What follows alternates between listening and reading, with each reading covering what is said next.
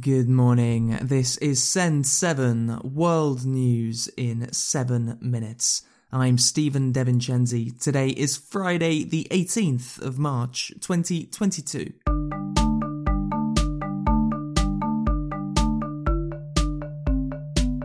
Starting in Europe today, in Ukraine, rescue operations are continuing after a Russian airstrike destroyed a theatre in the city of Mariupol.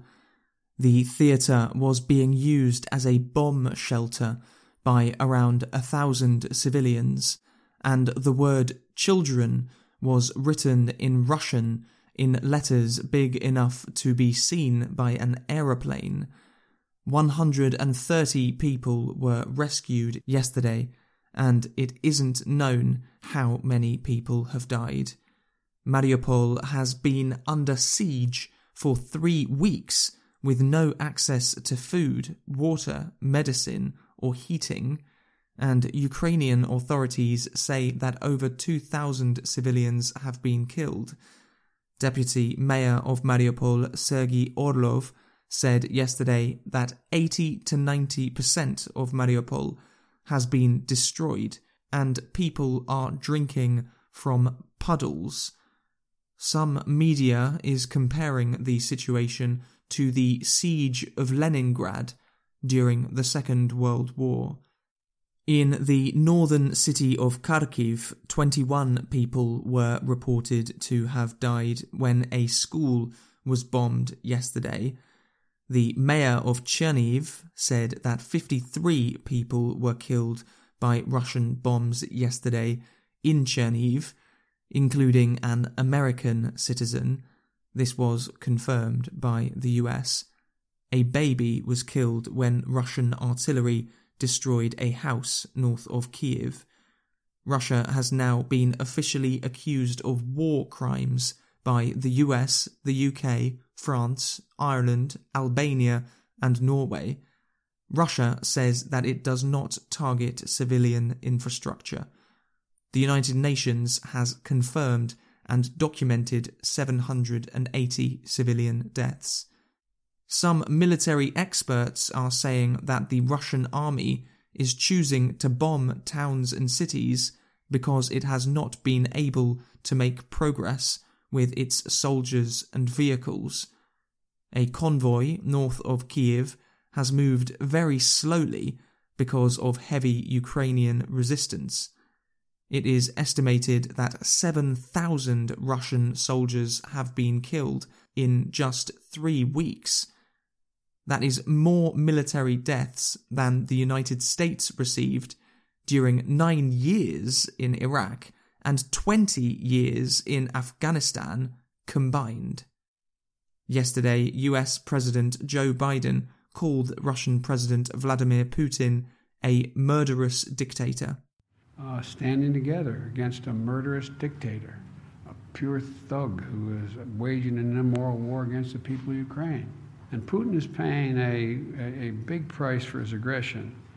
Peace talks between Russia and Ukraine are continuing, and Ukrainian President Volodymyr Zelensky has said that it is possible that Ukraine could agree to not become a member of NATO. Over 3.2 million people have left Ukraine in the last 3 weeks, mostly women and children.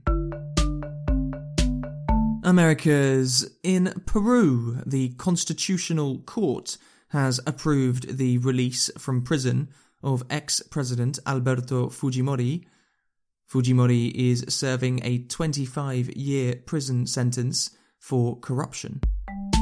In Honduras, ex-president Juan Orlando Hernández should be sent to the United States to go to court, according to Honduras's Supreme Court of Justice.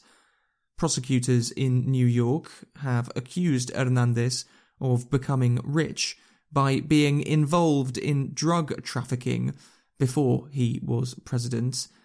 His brother, Tony Hernández, was sentenced to life in prison in the United States in 2021 for drug trafficking and other crimes. Africa. In Ethiopia, the Tigray region is the place in the world where most people are at risk, according to the World Health Organization. WHO head Dr. Tedros Adhanom, who is from Tigray, said that while the world focuses its attention on Ukraine, people should not forget the humanitarian crisis in Tigray. Mali's military government is suspending the French media channels RFI and France 24, saying that they have spread false allegations that the army has killed civilians in Mali.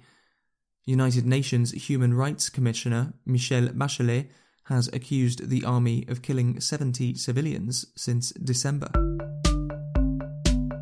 Asia. In Pakistan, there will be a vote of no confidence in Prime Minister Imran Khan. Khadija Tahir reports. Pakistan's Prime Minister Imran Khan is facing a vote of no confidence in Parliament. Khan came to power in 2018 and is now facing a massive campaign by opposition parties, accusing him of mismanaging Pakistan's economy, governance, and foreign policy. No Pakistani Prime Minister has ever completed a full term in office. Rights groups such as the Human Rights Watch have warned that there may be violence in the coming weeks.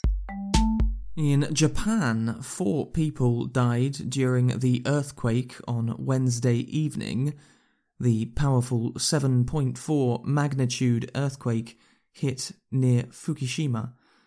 And the Philippines is considering changing to a 4-day working week.